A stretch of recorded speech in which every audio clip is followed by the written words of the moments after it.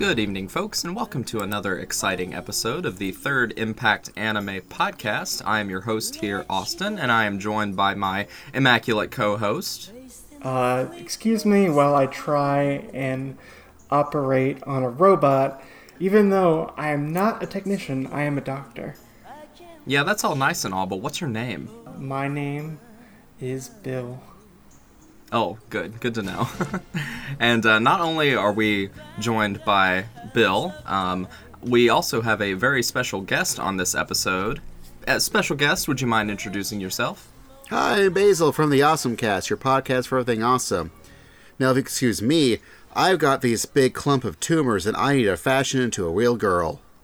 Are you guys sure that you need to be on a podcast right now? It sounds like you guys have a lot of prior obligations going on. If I need to go, I can go. No, it's fine. In fact, I think we need to have a look at you. I think there's... we're going to have to operate. Oh, no. It's probably lupus, though. You should be fine. Oh, no. It sounds horrible. Well, I guess I can be a little bit skeptical because I'm not sure that you have a license. But then again, neither does Dr. Blackjack. So who am I to trust? Look, he's not with the man.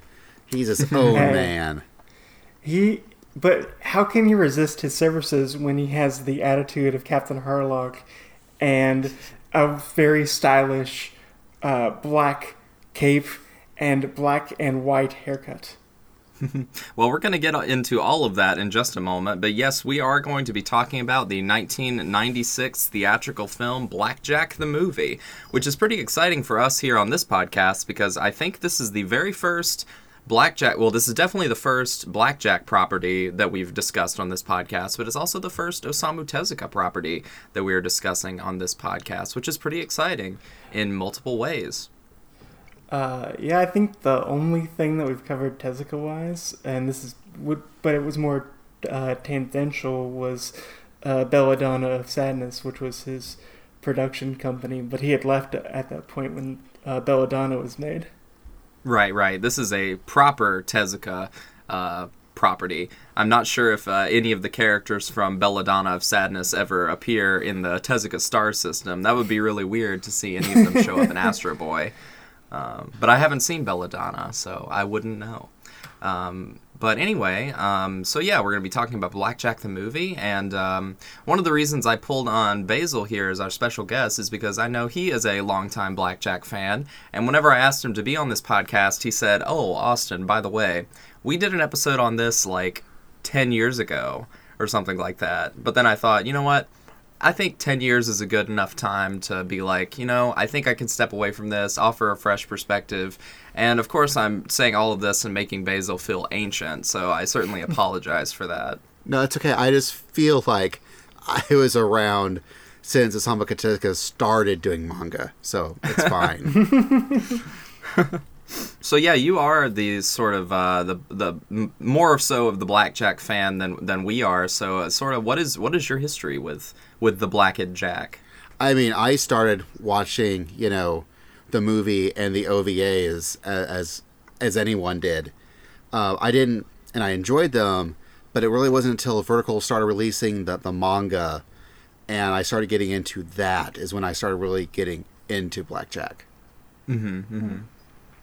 So, like, all good things in this world, it's honestly probably Ed Chavez's fault. Oh, right, yeah.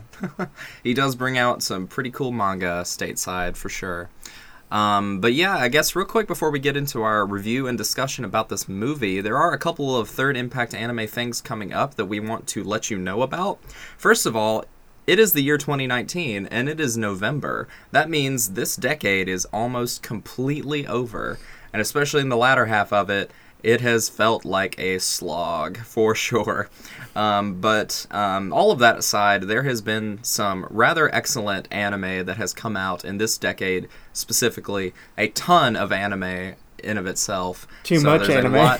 Yeah, arguably too much, probably too much, definitely too much. But anyway, so we are currently in the process of preparing a sort of decade in review sort of series. We're not going to be going as in-depth as the decade in review that you will find over on the Anime World Order podcast, because they're going to be talking about probably the decade over the course of like, I don't know, 12 to 15 hours of podcasting, and we're not going to be that crazy. Hats off to them, but that's not what we're going to be doing. We are going to be doing a two-part series on that. We're going to be talking about our favorite anime series of the decade, and then in another episode we're going to be talking about our favorite anime movies of the decade. But what we would really like for you guys to do is to take part in our community poll, where we are asking people what their favorite anime TV series and movies were from this decade. So if you want to find that, please go over to thirdimpactanime.com and find our article that says community poll. And please participate in that poll. Let us know what you thought the best anime were. We have already gotten a handful of submissions in, and some things are not so surprising, like obviously Your Name ranks pretty high up there, but I've been a little bit surprised on some of the other entrants. But we will be talking about all of that more in depth in our Decade in Review series that will hopefully be coming up later this year, or hopefully early next year. But we're going to try and do as much of it this year as possible, because we know how people's memories fade so quickly. They will forget that the 2010s ever happened as soon as it is the third week of January in 2020. So we want to stave that off as much as possible. But yeah, do you, Basil, do you guys over the Awesome Cast have any plans for the end of the decade? Oh, wow. Hi. Where am I? Who am I? Sorry, time has moved so faster when you're older. Man, we're lucky to record podcasts just in general right now. Poor Doug has got shingles, or is just getting over shingles, and Kevin has had chickenpox like 3 times and has no resistance. Bless his heart. So I don't know when we're going to see him again just to hang out. So I have no clue when we're recording again or what we'll talk about, but we'll eventually get back and we're going to do something. I don't know if we'll do a decade in review. We might do like a year in review. Because if we try to do a decade in review, we'll just have 12 episodes just dedicated to like that. It sounds to me like your co-hosts need a doctor. They do. They do. All right, well, I'm so glad that we're giving you this opportunity to put out an episode, considering your co-hosts are a little bit under the weather. So thank you again for joining us. And I guess if there's not anything else anybody wants to bring up, we can go ahead and move on to our review. Let's do it. Oh, I guess, no, wait. I should pimp out the other Awesome Cast podcast we're doing that we're going to actually start doing it again soon once the holidays calm down, which is Touched by a Duelist, where my wife Ann and I were watching Yu-Gi-Oh! And Touch and talking about them one episode at a time because we're married and we had to make the other one watch our favorite show that no one else will watch with us. You know, I love that idea, and I listened to your first episode of it, and I enjoyed it quite a bit. Cool. Like, we're going to do more. It just, as soon as it happened, like, I've switched locations at my job, and she now has a job that's been giving her more stuff to do, and then holidays have come, and our friend Bart got married, and it's been a whole thing, but we're going to get back on that. We're going to get back on that train. And I certainly hope you do. Can't wait to listen to the next one. And speaking of holidays, let us go ahead and transition and talk about Blackjacksgiving.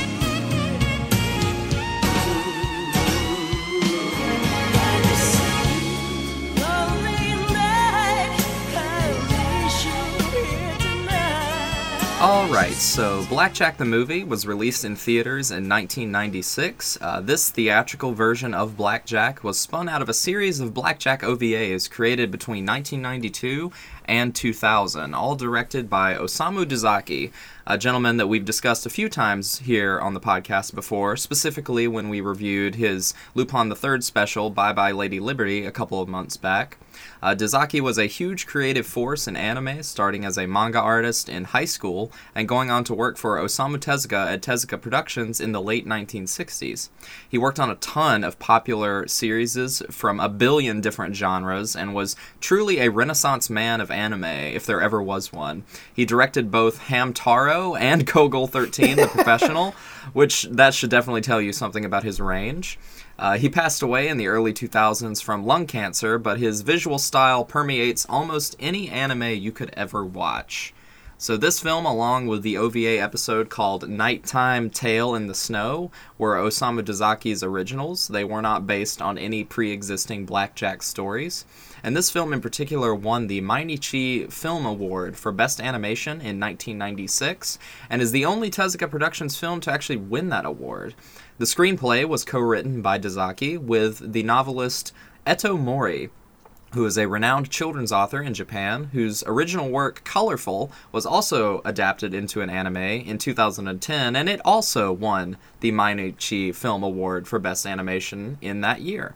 Also, we cannot forget, of course, the other half of Team Dazaki, which is, of course, the legendary character designer Akio Sugino, known for his more hyper-realistic and highly detailed designs that feature in numerous Dazaki-directed works, from Ashita no Joe to Rosa Versailles to Dazaki's own original series, Hakuge, The Legend of Moby Dick. And wouldn't you know it, he is still working, with credits as recent as key animation on March Comes In Like a Lion, and very appropriately, Young Blackjack, and I think he's probably in his mid-70s at this point, so it's good to hear that he is still working quite a bit. So, Bill, if you would not mind, can you give us the official ANN synopsis of Blackjack the movie? Sure. Joe Carroll Brain attempts to hire Blackjack on a spree of superhumans that have the strength, intelligence, athletic, and artistic skills with great excel in their different fields, only to later find out that they start to deteriorate after some period of time, ultimately causing their deaths. Joe needs to hire Blackjack to find a cure for this rapid de-aging and their deaths. I just kind of copied that from the website, but that is horribly written. All the ANN summaries are terrible. Who do I call to get that fixed? Like, I don't know.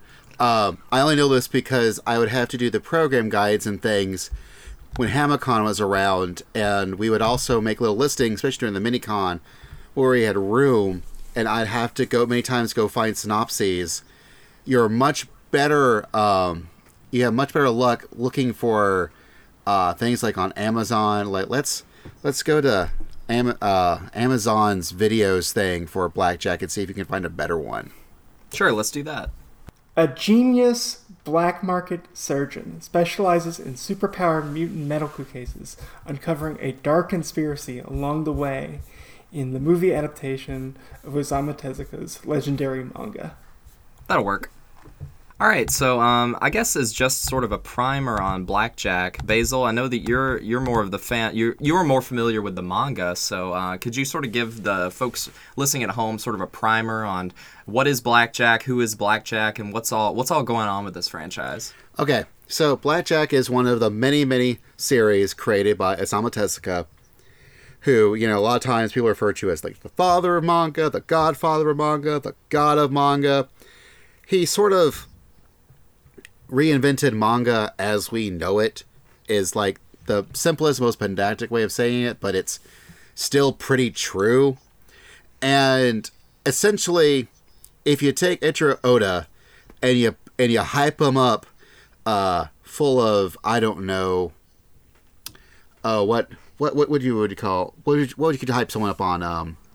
Superhuman drugs. Yeah. What is it that they call it? Yeah, like that's Tezuka, because take all of the insane creativity, genius, and insanity that Oda can put in one piece. Tezuka just did that for like everything, whether it was like kids shows from like Astro Boy or Kimber the White Lion, to later on in the in the 60s and stuff when the Gekiga movement, which was sort of veering Japanese comics closer to like darker things, Tezuka saw that and went, oh, we can do dark manga now? Okay, I'm going to do dark manga. This is great. Let me do dark, gritty manga. And he did. And let me tell you, check out like Moo or Book of Human Insects. Tezuka was messed up. Like, man, he had some weird ideas of what was good. He was right. It was good, but it was messed up. And if you look in between these two things, you get Blackjack. Which is kind of like the, if you take his, like, you know, kids-rated stuff and his adult-rated stuff, this is more like teen, young adult stuff that kind of, you know, that still has humor here and there, but still has a decent bit of darkness that really, for me, it's Tezuka's best stuff overall, because it's this combo of goodness. And Blackjack is this guy, he's a doctor, but he doesn't want to deal with the man or regulations, because he's a doctor that has his own personal brand of justice. So he operates outside the system for whomever will give him the most, well, for whomever would pay his prices, because he has outrageous prices. But people... So it's basically like how the current American healthcare system is, except unfortunately every doctor charges outrageous prices. But Yes. It's not their fault. It's the insurance companies, anyway. And he doesn't like the insurance. He thinks insurance is stupid. So that's Yes. why he does it outside the system. Because there's lots of stories where it's people who can't pay and he does it anyways. Mm-hmm. But essentially he's seen where things like red tape you get from like insurance companies and what have you has caused problems, and the people who need help can't get the help, and that's why he doesn't trust the man. That's why he's his own thing. And that's why he's extremely hard to find. Tends to be extremely expensive because he charges the folks he thinks, you know, like if Elon Musk asks him to do a surgery, he is going to get him for all the Cybertrucks in the world. Because screw you, Elon Musk or Bezos. But if you need the best, you still call Blackjack, and they're going to pay it. You know, it's interesting that you mentioned sort of how Blackjack is like the synergy between the two sides of Tezuka. It's like it's like some of the Blackjack stories, because I mean, I haven't read a whole ton of Blackjack. I've seen one of the other more recent OVAs from I think the early 2000s, and it is interesting how it sort of jumps back and forth a little bit between things that are like, wow, that's really messed up, to things that are more like heartwarming and sweet and just a little bit adventurous. So it is kind of that perfect little middle ground between all of these different things that Tezuka was doing. For me, besides the movie, I've watched the OVA series, and the thing that I find funny is just kind of the different contrast within Blackjack, because Blackjack as a character, he's kind of like Captain Harlock in that he's very mournful in the way he dresses, and he's very to the point and direct and doesn't show a lot of emotion. He's very gothic with a capital G. Exactly. That's a good way of putting it. But he's asked to do sometimes absurd things, like in one OVA episode, a son of a rich billionaire dies or gets injured into a car accident and says, I want you to transplant my son's brain to this other child so that way he can live. And Blackjack is able to do that. Or another OVA episode was this robot who was supposed to manage this giant hospital says that it is sick and wants Blackjack to operate on it. So the OVAs can get kind of Lupin the third level absurd in terms of its believability. Yeah, Blackjack's medical skills translate 1-to-1 to being able to operate on computers. Well, it's actually kind of funny because one thing I didn't mention was that Osamu Tezuka is also a fully trained medical doctor. Like, he graduated medical school in case manga didn't work out because that's what his parents wanted.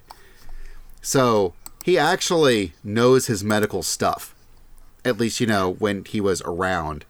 And so that's one of the reasons why you might get more, like, decent depictions on how operations are actually done. And, he's got a good, really, idea of how anatomy is supposed to work, because he's a real doctor. Now, just did you like say Dr. Tezuka? Tramp. Yeah. Osamu Tezuka is actually, like, he graduated... I thought you said Dazaki, and I thought, I'm not sure Dazaki was one, but sorry. Tezuka, you're right. If I said Dazaki, my bad. Osamu Tezuka, yes, like, actually graduated medical school. Right. That is very true. He just used being an incredibly successful manga artist as, just that side hustle, And, you know how it is. That actually, that OAV that you're talking about, Bill, about the jerk son and the good son, that's actually like the first chapter of the manga, where like the idiot son, the jerk guy, like wrecks in front of this good boy who's like a tailor, and the jerk son wrecked himself so bad that all his organs are failing, and he more or less needs a full organ transplant to live. And so the jerk son has a really, really rich billionaire dad who's like, hey, I'll pay you, and I'm going to also, like, get the law on my side to indict this good kid and call him and say he's the reason my son wrecked, so therefore he needs to be on the death penalty, and he can die so he can provide all the organs to my boy. And Blackjack's I'll do it for billions of dollars. And he pays. Blackjack goes, awesome. I've done the surgery. Do you want to look at the remains of the good kid? And he's like, no. And he sees his son. His son's like, whatever, Dad, I'm leaving. And he's like, my stupid son. And it turns out he didn't bother to actually, like, transplant any organs. He just did plastic surgery on the fly to make the good kid look like the bad kid. And because he felt that the bad kid, he had a rotten soul. So therefore, why worry on him? If someone's going to die, it might as well be him. Because that's justice. Good kid lives with millions of dollars because Blackjack just gives him the money. So that him and his mom can live the good life in Tahiti. It's really interesting how, and we'll talk about this more for sure whenever we get into the discussion of this particular movie, but there are a lot of sort of like very like classist overtones with this story, or examining classism, as well as environmentalism and other societal ills that both Tezuka and Dazaki sort of explore in their works, which I find is very interesting and makes the stories more metaphorical, but still tied onto like those real societal ills that people can examine through the medium of fiction, which is always awesome, which is what fiction is for. Anyway, all right, so I guess Basil, first, since you probably watched it before we did, how did you come to discover specifically Blackjack the movie? I think we had it at Anime Club like many, many, many moons ago, where someone had the VHS up like, hey, we should watch Blackjack. And we went, okay, and we watched Blackjack.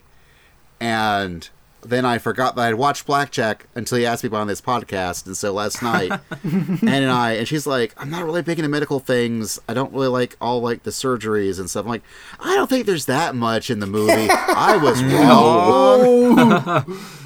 Yeah. I was so wrong. Like a third way, she's like, I'm done.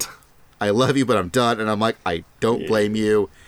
Then as she left out, like a minute later, someone's like stomach explodes, and I'm like, I forget. Mm-hmm. Blackjack's a surgeon, and they do some surgeries. Yes, they do. If you're squeamish and don't like the sight of blood, do not watch Blackjack the movie, because there's a lot of surgery scenes, and if you don't like seeing the inner workings of the body, I would not recommend this movie. Nope. I guess for me, the way I first encountered Blackjack, the movie, was I was familiar with Tezuka as a creator, but had never really consumed any of his stuff. And that was sort of the case for many years in my sort of burgeoning anime fandom days. And I really became an anime fan very in earnest starting in the early 2010s. because I didn't really grow up watching Dragon Ball or Pokemon or whatever. I was more of a comic book cartoon kid, but I had known about Tezuka stuff for a while. Of course, I think everybody knows about Astro Boy, but the first Tezuka thing I ever watched, and I think the first Dazaki thing I ever watched, was Blackjack the movie. And I found it by just randomly sort of blind buying the original manga DVD from the used bookstore. Most of my anime discovery comes from the used bookstore, and that is still true to this day. So yeah, I watched it, and I thought it was really weird and really interesting, because I was like, what in the world is going on with this wild character design on Blackjack, and like, what's up with this weird Pinocchio girl? What's her deal? Why is she here? Why does everybody look hyper realistic, but Blackjack looks like, I don't know, a doodle on a napkin?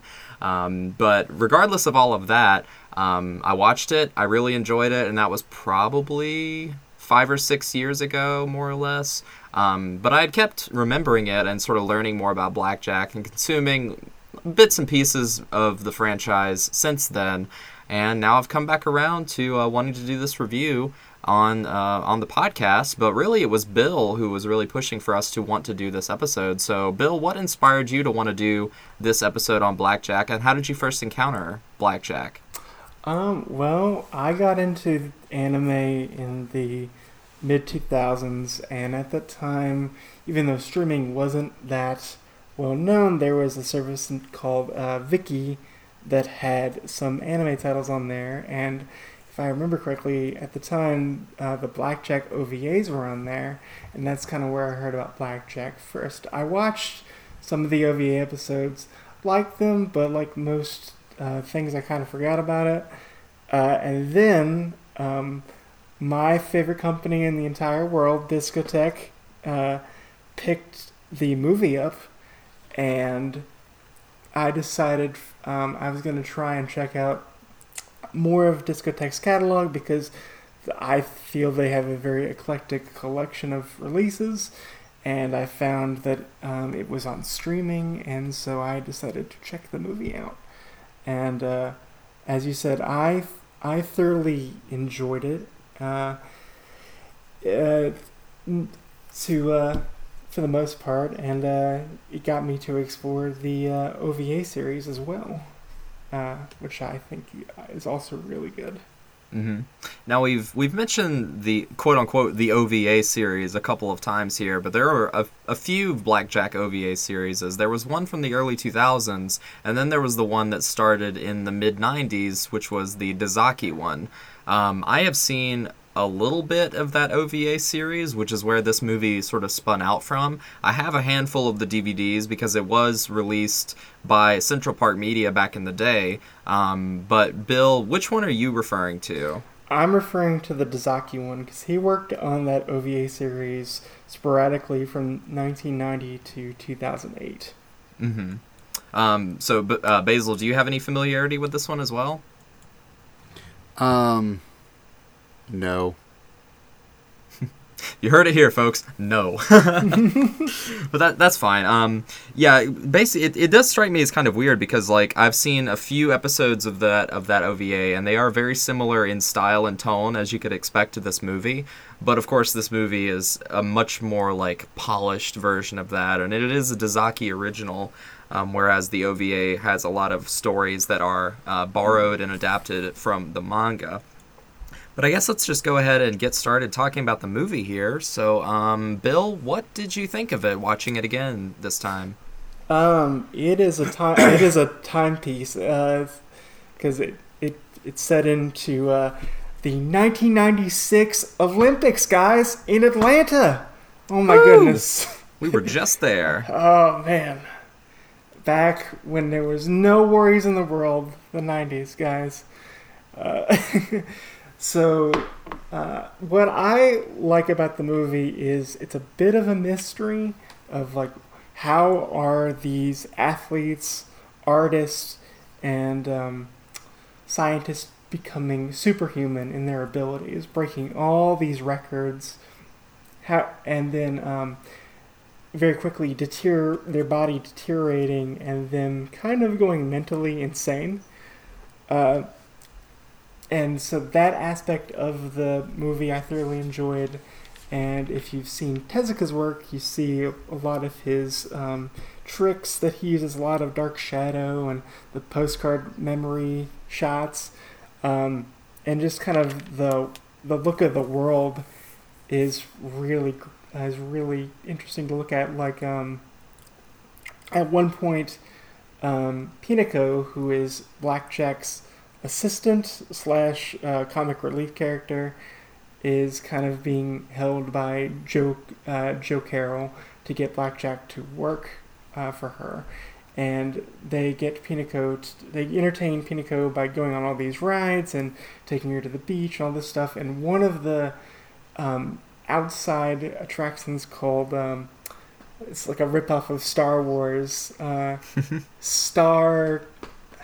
It's Space Wars. I specifically wrote that down in my notes. Yes, Space Wars. Space Wars. Just the look of that building and the detail on it. Like, they could have just made it like just a simple building that you'd see at an amusement park. But it's like this ginormous robot-looking monstrosity, this building.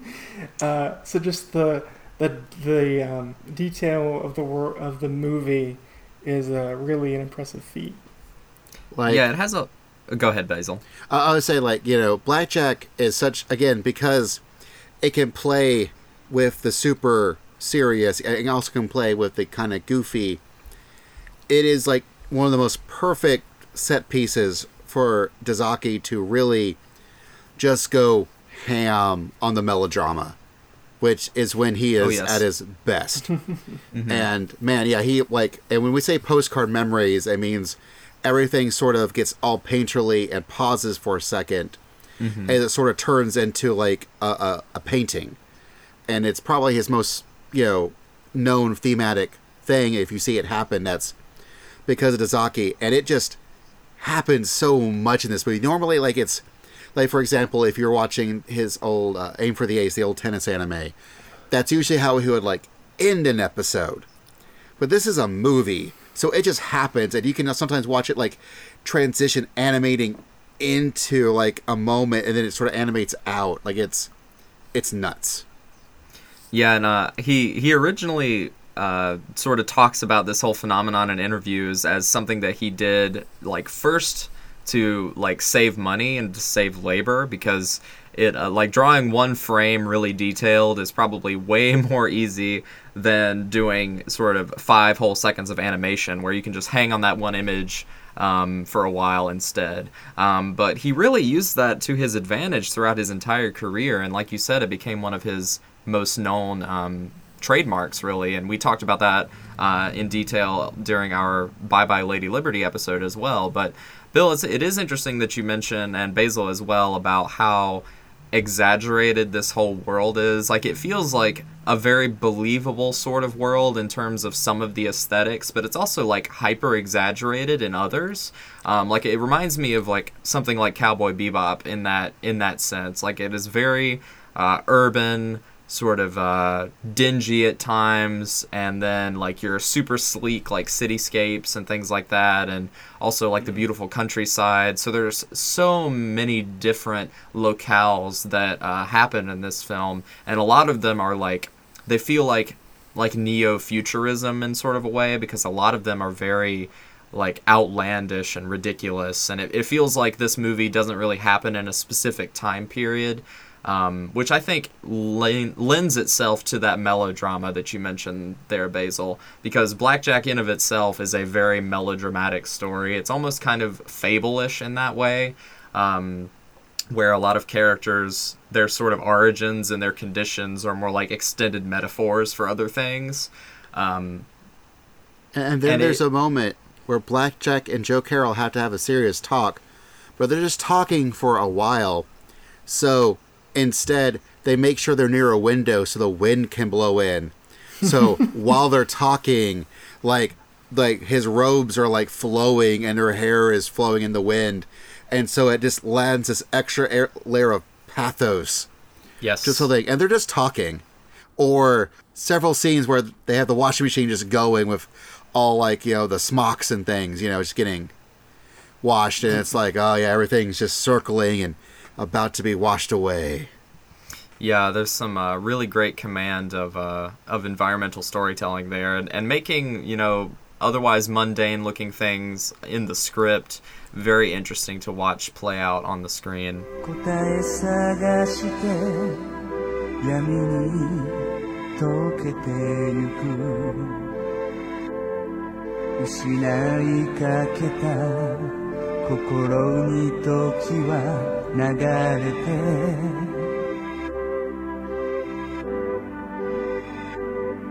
見上げた空は今日も静かに僕を包んだままだけど止まらない胸は激しく揺れてる What did you guys think of the overall kind of plot mystery that the film presents? As kind of looking at anime for this best of decade stuff, there's not mystery films or mystery TV series are not as common as you would think. If they are, they're usually tied to kind of the horror genre, where this movie has some horror elements, especially with the patients and how they act. For the most part, I would call this movie a kind of a very traditional mystery. You go first, Basil. I also would maybe thriller, because it's a thriller mystery, like, because there's something's happening, and Joe Carroll isn't telling Blackjack everything, and so he's having to figure it out, and he's supposed to be the world's greatest surgeon, not the world's greatest detective, but he still figures it out, because I guess, you know, when you're an expert, you know, doctor, you've got to figure out what's wrong with patients. So I guess in some ways he does have to be the world's greatest detective. Well, he kind of gets help with one of the doctors is secretly a spy for basically this World Health Organization. And no, it's like, doctors with guns. There's an organization of doctors who also use guns, because that in no way breaks the Hippocratic Oath. But they're not gun doctors. That's something totally different. That's true. we're basically he gives him like here's this file, look at it. Like he kind of figures that something else is going on, but the evidence is kind of delivered to him. So it's more of just him. The only real detective work he does is tied to his medical background, which makes sense because he is the greatest doctor on the planet. Mm-hmm. But Austin, what did you think of the kind of the thriller mystery?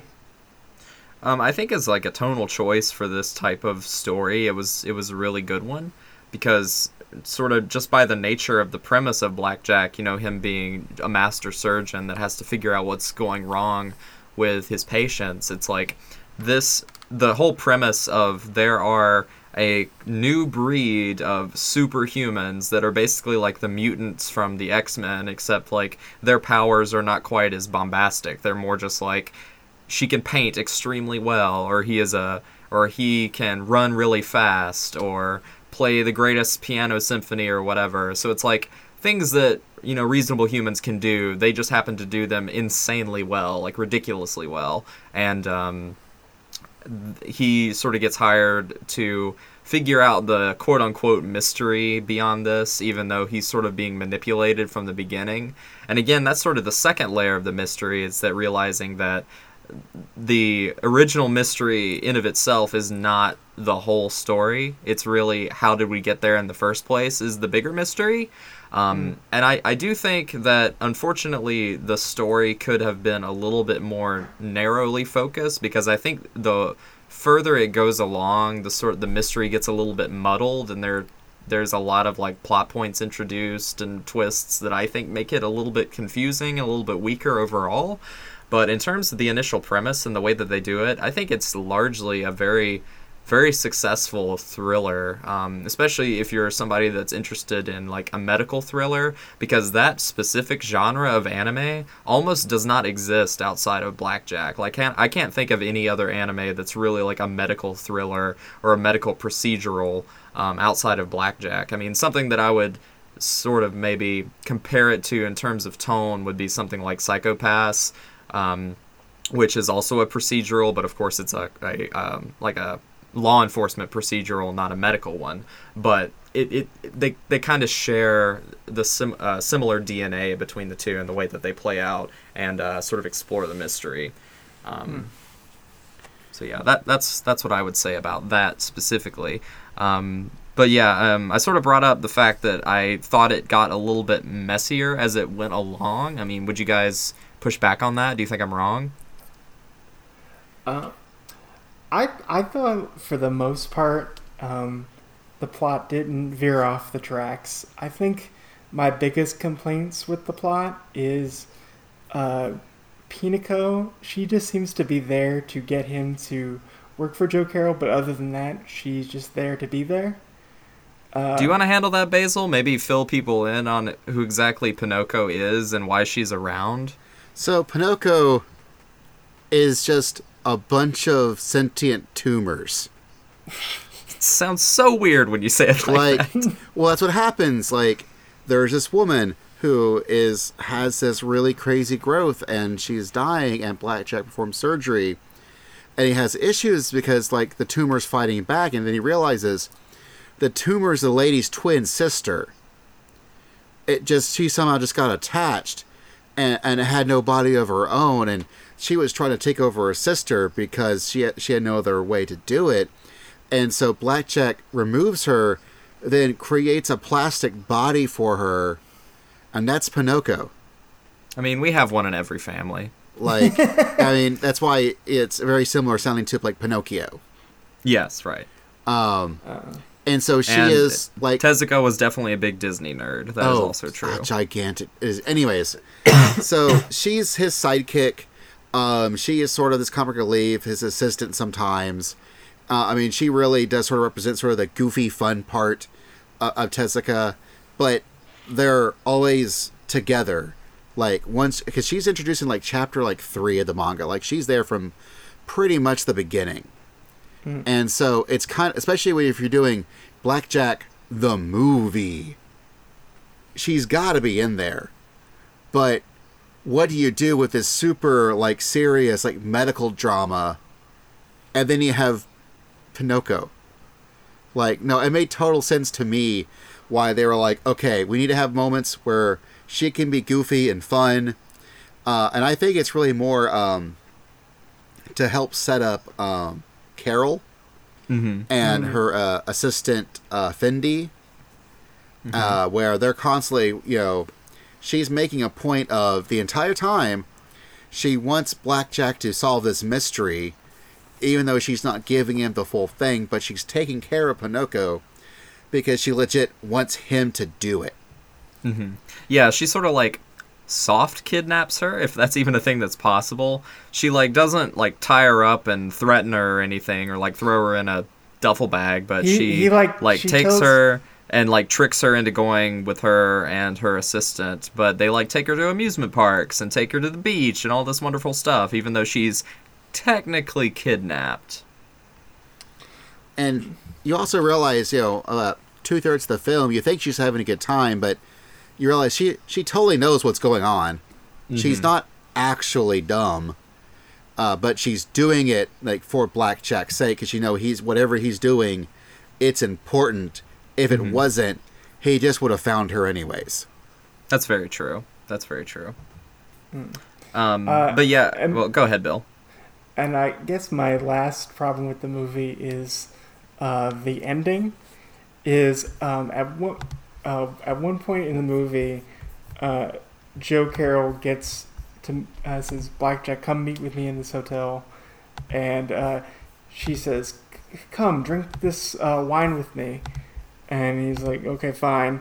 He drinks some of the wine, and basically, she says, "I've given you in the wine was the same kind of steroid drug that de-aged all the superhumans, and so they kind of use that to ratchet up the tension of just like, oh no, Blackjack might die. He's got to find a cure for this. How's he gonna do it? But then he finds this tribe who knows the origins of the foundation of the drug, and they just say, here, just take this and you'll be fine. Just out of nowhere. It's very Deus Ex Machina, and that in of itself is not a bad thing, but it's like very, very obvious in this movie, which is kind of. Go ahead. Sorry, it does. The big reveal of the cure does kind of hit with a thud, but counterpoint, it has one of the absolute best moments in the movie where Blackjack is in the desert and he's dying, and suddenly the nomads come up to him, and all he can do is just go bleh, and spit blood at them. And it's just like the way they do it, he's just bleh, and I'm like, it's so inadvertently humorous. It had to be intentional, and it was amazing. And I stopped caring if it was Deus Machina anymore. That one moment almost made the movie for me. There are a absolutely amazing amount of characters coughing up copious amounts of blood, especially in the third act of this movie. It gets so over the top at points where it becomes kind of like Dead or Alive or Evil Dead with the amount of blood that just starts spilling out everywhere, especially the superhuman patients when they're nearing the end of their lives, or when you see just like, yeah, we're just going to show you this drill going directly into the brain. It's just, man, they're really showing the blood and lots of blood, which is a bit surprising because this movie was rated, I think like PG-13 or something, whereas in Japan, lots of blood and gore are more subjective compared to nudity, whereas in the United States it's completely the opposite. And there's another interesting thing that I wrote down in my notes because it stuck out to me as extremely humorous, but that scene where Blackjack is in the airport and the other doctor lady comes up to him and hands him that file and says, "Oh, I found this file that you were looking for. Luckily, it had just fallen behind the shredder. How lucky we were." And I'm just like, well, isn't that just gosh darn convenient? But I mean, I find that funny. And of course, I'm just kind of nitpicking on this stuff because it really is a very enjoyable movie overall. It's just whenever things are that, obvious of just pulling them straight out of your butt, it's always very humorous to me. Did you guys also catch the great, totally not a legit company name they use? Like, the TVs are called Zonies. Zonies? Not Sony, Zony. Or how Joe Carroll works for the Bayer Corporation that's similar to the company that makes the Bayer medicine here in the United States. But no, it's different. It's totally different. I mean, it was technically the Atlantis Olympics, not Atlanta Olympics, so... She works for the Brain Corporation, BRAIN, but yeah, that is very similar to Bayer. Yeah, you're right. In addition to those like cameos as well, did you guys catch Don Dracula in the beginning? Did you guys see him? No, I missed that. Yeah, he shows up in the very beginning. He is one of the announcers for the Olympics, and I'm sure that all of you saw the wonderful Astro Boy puzzle that Pinocchio was putting together. Oh, that was great. Of course, I mean, They had pieces like Astro Boy, an earlier puzzle. They had Kimba the White Lion and Princess Knight. Like, oh no, they were. Oh wow. Like, yeah, if you notice, like Pinocchio, those were two different puzzles. One has like Princess Knight and Kimba and some other things. Then the other one was Astro Boy. Cool stuff right there. I think just one other element that we've kind of brought up with this movie is I like how melodramatic and soapy it can be at times. because again, one scene with Blackjack and Joe Carroll where they're in the hotel room and she's like explaining her method, and Blackjack puts his hand against the wall and goes, "What you're doing is wrong. How could you?" Just it's very the way I kind of see Blackjack is he's very much kind of like Captain Harlock in a way, and just stylistically. Not only because he drinks wine. Not only because he drinks wine, and also just how kind of melodramatic and verbose Blackjack and Harlock can get at times. And I think that really, kind of like I said earlier, I think that tone really lends itself to this movie, and they're very much sort of in harmony in that way. But I guess our other major character that we've sort of talked about a little bit in this movie would be our, I guess, at risk of spoilers, calling her the villain, I guess. But, people know we don't do spoiler warnings on this podcast anyway. Would be Joe Carroll. I would also say, like, antagonist. Yeah. I mean... foil. Yeah. That's true. And I think that she works as a good villain because she is so similar and so different to Blackjack in that foil way. But what did you guys think about Joe Carroll in this movie? Basil, you can go first. I mean, she did a really good job of being the I looked it up to her. She's portrayed by Mayo Suzukaze, and she didn't have too many roles, but one of her roles she was in the old TV show The Snow Queen as the Snow Queen, and she very much is the Snow Queen in Blackjack. She's very cold and calculating, and she is a lady who knows what she wants and how to get what she wants. That's very true, and they reveal her tragic backstory towards the end, but I found her character even compelling sort of without those details about her personal life, because she is very interesting. She is very multifaceted. I mean, she's like a master manipulator, but at the same time she does have those hints of humanity, even though I think sort of her backstory reveal sort of undercuts that a little bit. I still think that she ends up being a very compelling villain because she, very much like Blackjack, but just doesn't have necessarily his goodness, where he's inherently good at the end of the day. She is more selfish, I guess. Well, she kind of has to be selfish based off her background of just that's survival of the fittest, of just how this billionaire magnates created these test tube babies and said, one of you will be my adopted child, but you have to win this contest, which is kind of insane.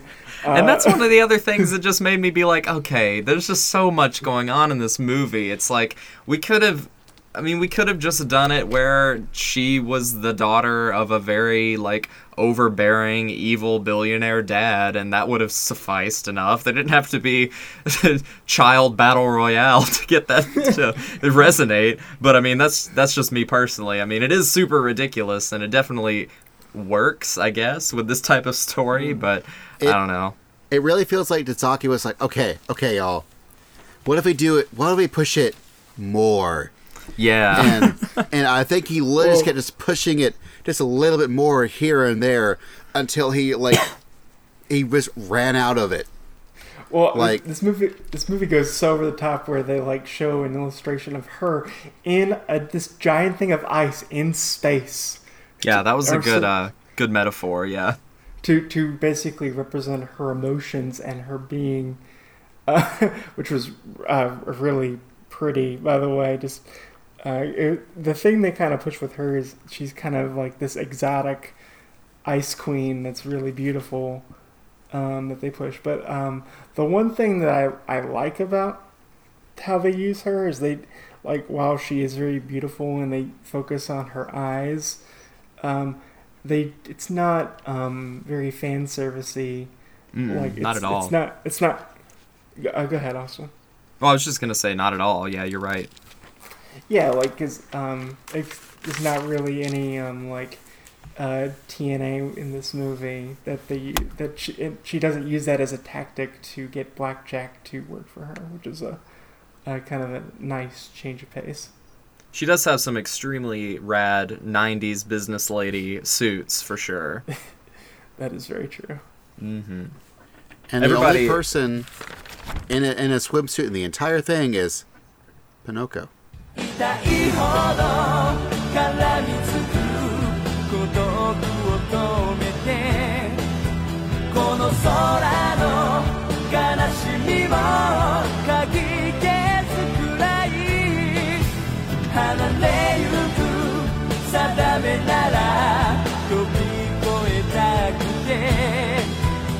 ただ強く奪い去る記憶の君を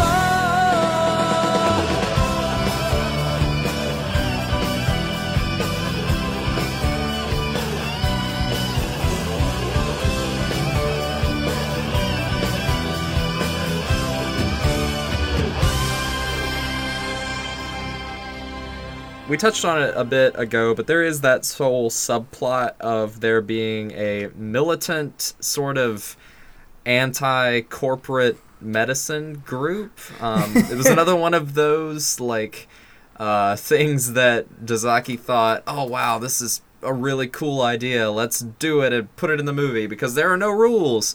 But I thought that was a neat idea, just maybe not quite executed in the most sensical way. I did like how they made it a little bit more personal by tying the other doctor that was working there sort of undercover, and having him as a pretty prominent side character. But again, I thought it was just one of those things that was kind of just in it and not really expounded upon too much. Do you guys have any thoughts on that specific element of the story? Well, isn't that common with a lot of Dazaki works? Is they're very over the top? Like, you remember, I forced everyone to watch Sword for Truth, which is another OVA he made that's very bombastic and over the top. Same thing with Go-Go the 13, The Professional, which is also it's not my issue. It's not my issue that it's over the top. I mean, I really love over the top things. My issue is that just it is one more additional over the top thing amongst a sea of over the top things, and none of them are necessarily explained very thoroughly in an hour and a half movie. But I think that's kind of what Dazaki does. Is just he's gonna. What else do you need to know? It's a roving band of doctors with guns. But they're doctors with guns for justice. So you can trust them because they're going for justice.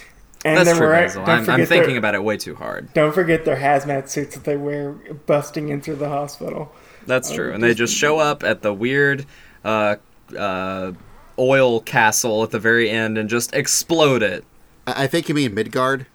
Oh, yes, exactly. Very, very Midgar-ish. And it wasn't, the Doctors of Guns did not destroy Midgard. That was creepy, like, business, medical tycoon guy. Evil billionaire medical tycoon. Like, Elon Musk blew that up, not... I must have missed that detail. Because remember, the doctors with guns released to the public about the drug, and he was like, I have no involvement, so the billionaire's like, well, I gotta hide the evidence. So I need to destroy this not oil factory that's gathering the resource, and kill my adopted daughter, so that way no one can know that I was behind this. Day in the life of billionaires. Again, just kind of hammering home a bit, just like the movie and its plot is very soapy and over the top and bombastic. So it's a very simple moral: billionaires bad, doctors with guns good. Exactly. Too many endorphins bad. Some pollen good. Be at one with the environment and listen to the native people. One other thing I wanted to bring up, as an awkward transition, is with all the medical surgeries that happen throughout the film, is I was surprised how detailed like the body was like when they go inside the brain and they show that they're removing the membrane of the brain, and there's every little bump and bruise and just the detail on the surgeries, or when they're having to get this appendix out on one of the superhumans. Yeah, I was reading an interview with Dazaki, and he said that he did have a medical consultant on the animation team, or at least contribute to some of that information that they needed to do those certain scenes. So, because that was not something that he knew sort of inherently, more like probably Tezuka would have. But yeah, so he definitely did his research on that. And it makes sense. I mean, again, Blackjack, Tezuka himself was a doctor, and so there's a lot of surgery scenes in the manga, so I'm sure Dazaki just wanted to really do that justice. Oh yeah, I'm sure, yeah. So I guess we're sort of closing here on our review of Blackjack the movie, but we did want to talk a little bit about the 2 dub casts. I know specifically in the English dub, Blackjack is voiced by Kirk Thornton, who is a longtime anime voice actor who's been voicing characters in anime forever. And he voiced Blackjack also in the 90s OVA series as well as this movie. And I think he does an absolutely fantastic job. He's got a good range of being able to do both sympathetic characters and more like hardened dudes who have been, worn weary by the world and all that stuff. And I think his performance was really solid. Basil, did you want to talk about the Japanese seiyuu for Blackjack? Yeah, it's Akio Otsuka, and I mean, he's Solid Snake. He's Big Boss. He is for the Kingdom Hearts kids. He's Ansem.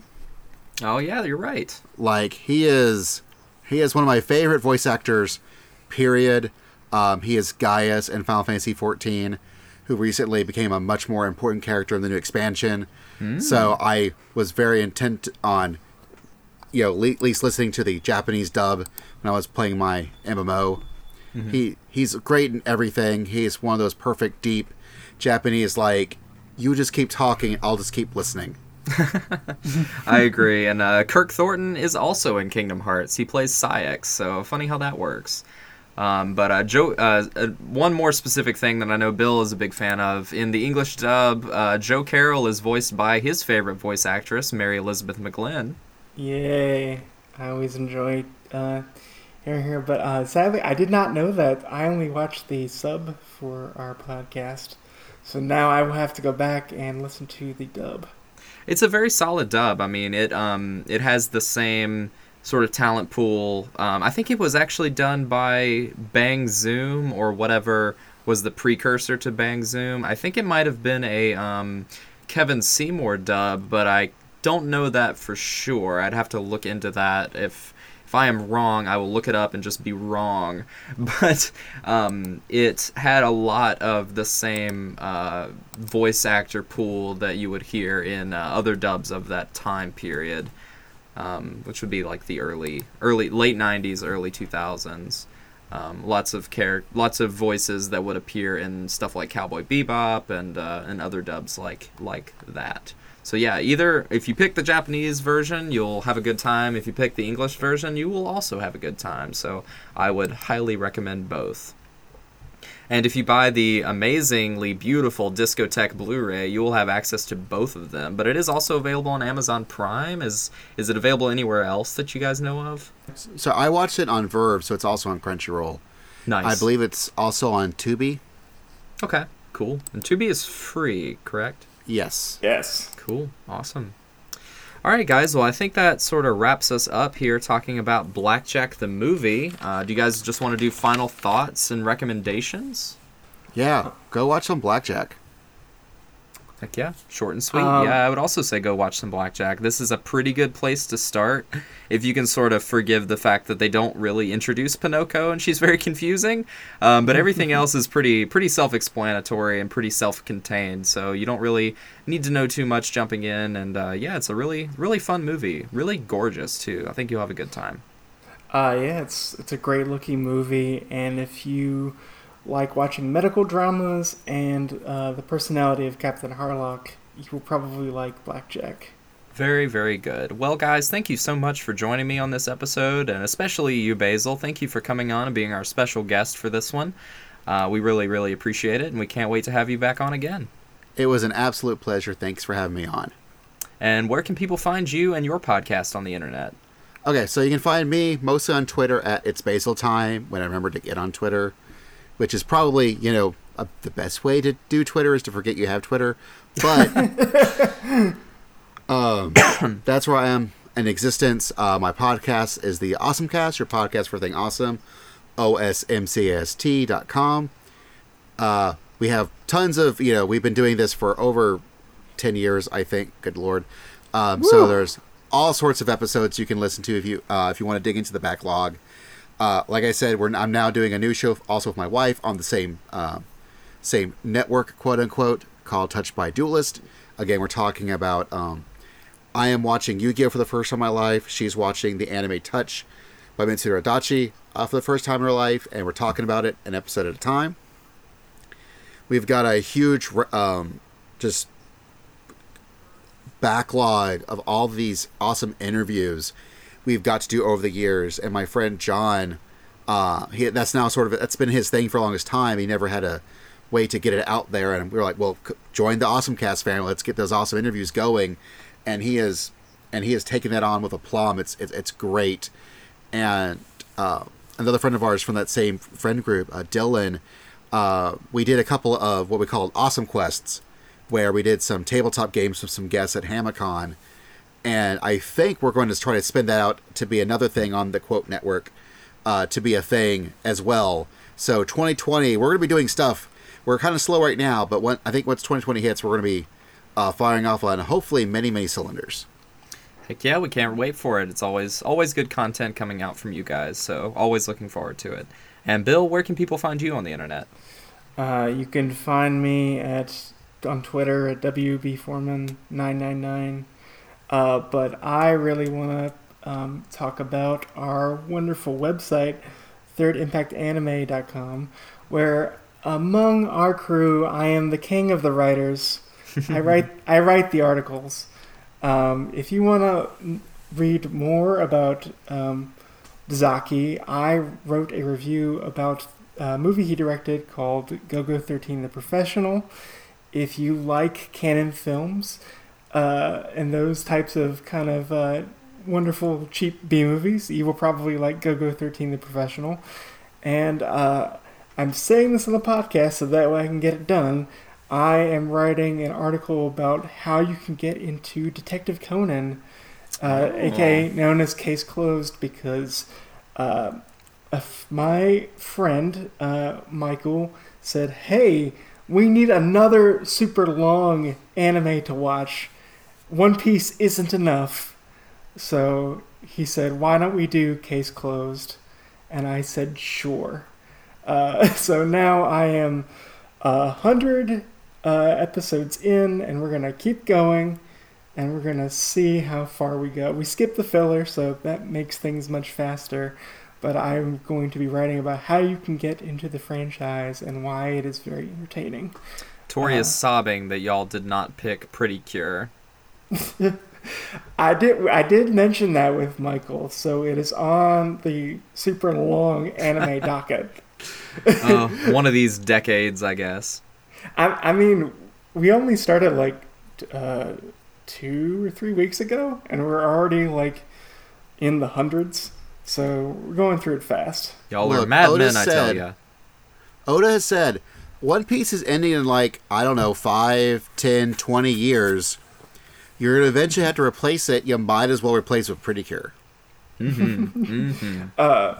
And Austin, one last thing, and I'll be done. Mm-hmm. I don't know when this episode is going to be coming out, but hopefully sometime in December. A tradition we do with Third Impact Anime is do a favorite things of the year list with everyone.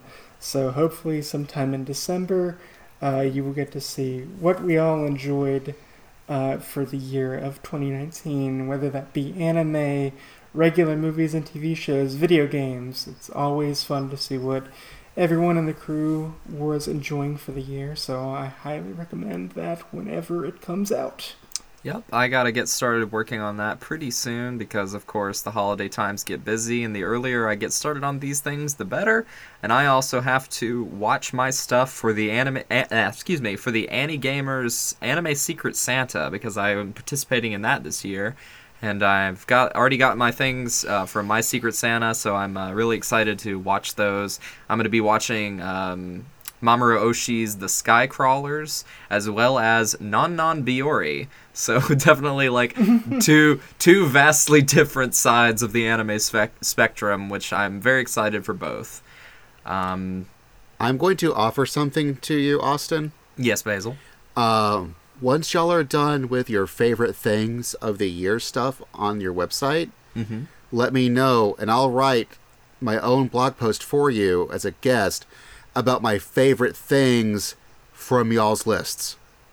Oh, wow. That sounds fascinating. I'll probably have to take you up on that, Basil. All right. Awesome. I'm telling you now idea. so you can remind me because I'll forget that I've offered this. Oh, yeah.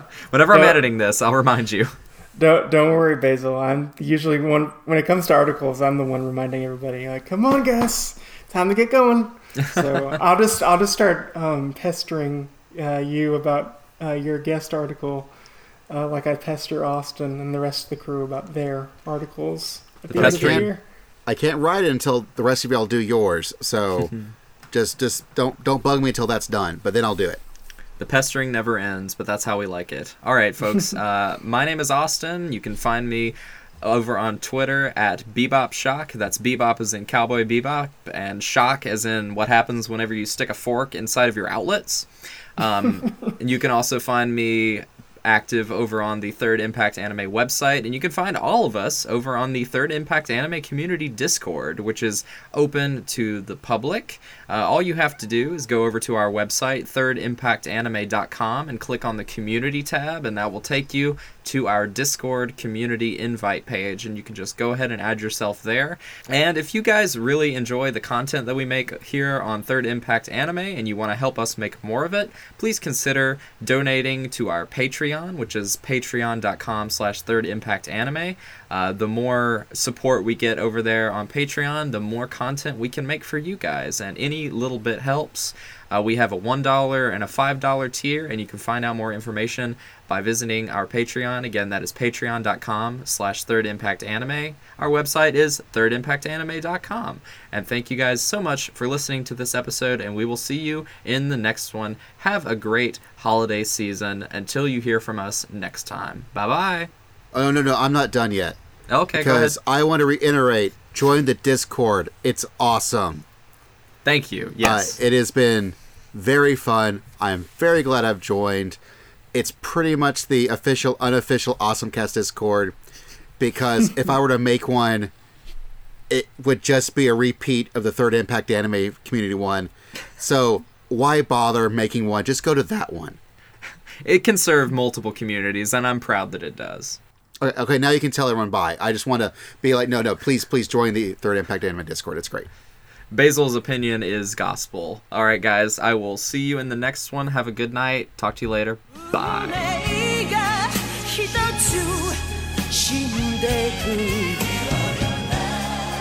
人へ失